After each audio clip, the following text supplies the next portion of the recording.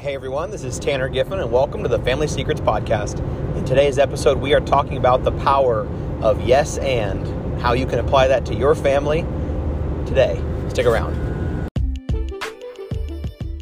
So the big question is this: how are Christian families like us, who aren't living separate from society, but rather engaging culture in this present era, how do we grow as a family and share our faith in a way that lets us get the message of the truth, hope, and love of Jesus out to the world, all while living out our family values and still meeting people where they are today? That is the question, and this show will give you the answers. My name is Tanner Giffen, and welcome to the Family Secrets Podcast. So today we're talking about the power of a concept I have come to learn known as yes and.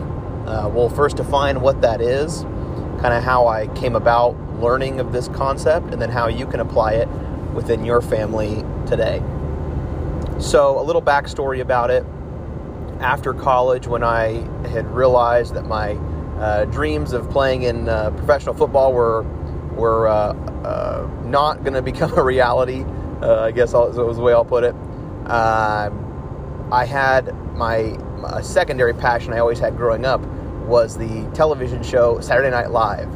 And so I just grew up watching the show and just really enjoying the sketches and the characters and the cast members and all those things. And I remember even in high school, I didn't really have a curfew on Saturday night because my parents knew that I'd be home in time to watch SNL. So because I was there in front of the TV to watch it.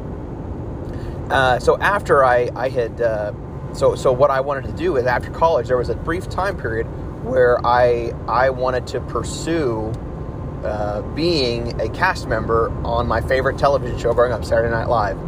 And so what I did is I basically reverse engineered a process where I said, okay, how do most of the people who are cast members on this show get there? And through quite a bit of research on just researching like a bunch of the different cast members throughout the different decades, I basically was able to figure out that there were basically three different methods or backgrounds that the cast members came from, and by and large, a lot of them came from what's called an improvisational theater background. So it's basically theater that's made up on the spot based on suggestions from the audience.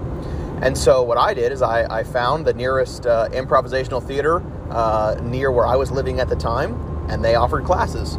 And so I started taking just the basic introduction, like lowest level classes, and worked my way up. I just went through all the different classes, ended up auditioning for the cast there at this local improvisational theater, and made it into the cast. And so I was able to perform on a consistent basis in front of paying audiences, and it was a really cool and neat experience. Long story short, I realized that I wasn't willing to actually do everything necessary, the work it required to even give myself the potential opportunity to achieve that goal. And that's when I knew that I needed to set that aside and focus my efforts elsewhere. But along the way, I learned a really key concept in improvisational theater known as yes and, one of the key tenets of improv, as it's called for short.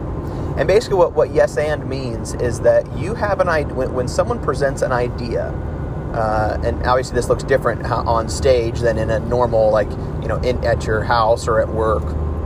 But when someone, at its essence, when someone has an idea, instead of shooting that idea down, trying to change that idea, what we do is we say yes, comma, and. So instead of, like I just said, refuting the idea, we actually affirm it and then add to it. And this is key in improv, because if someone presents an idea, this is all made up on the spot. So if you just shoot it down, well, now you're back to square one. You don't have any ideas to go off of. But when you say yes and, some really powerful and creative ideas can come from that. The same is true in your family. I think about this in the context of either marriage or in parenting. If your spouse or if your children, they present ideas, sooner or later they're going to realize that whatever I present, it's going to get some pushback in some capacity. And so people begin to prepare for that. So what I want to suggest to you, what I want to encourage you with today, is give this a try. What I would suggest is if it's within your parenting for your kids, because so many times kids want our attention, they want to do something, but it's just not right now. Right? Hang on a second. Give me a moment. Right? There's all these conditions to it. Well, we'll do that, but we'll do that when. That's okay if. Right? There's all these conditions around it. My suggestion, and the reason I'm bringing this up now is because I was able to put this into practice last night, and it really had a great result. We didn't have any plans in the evening. We weren't going anywhere. We had dinner.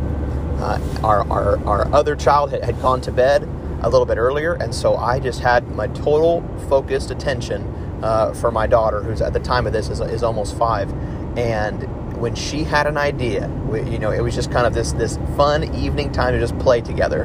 And when she had an idea, I wanted to I made the intentional decision that I was gonna yes and it.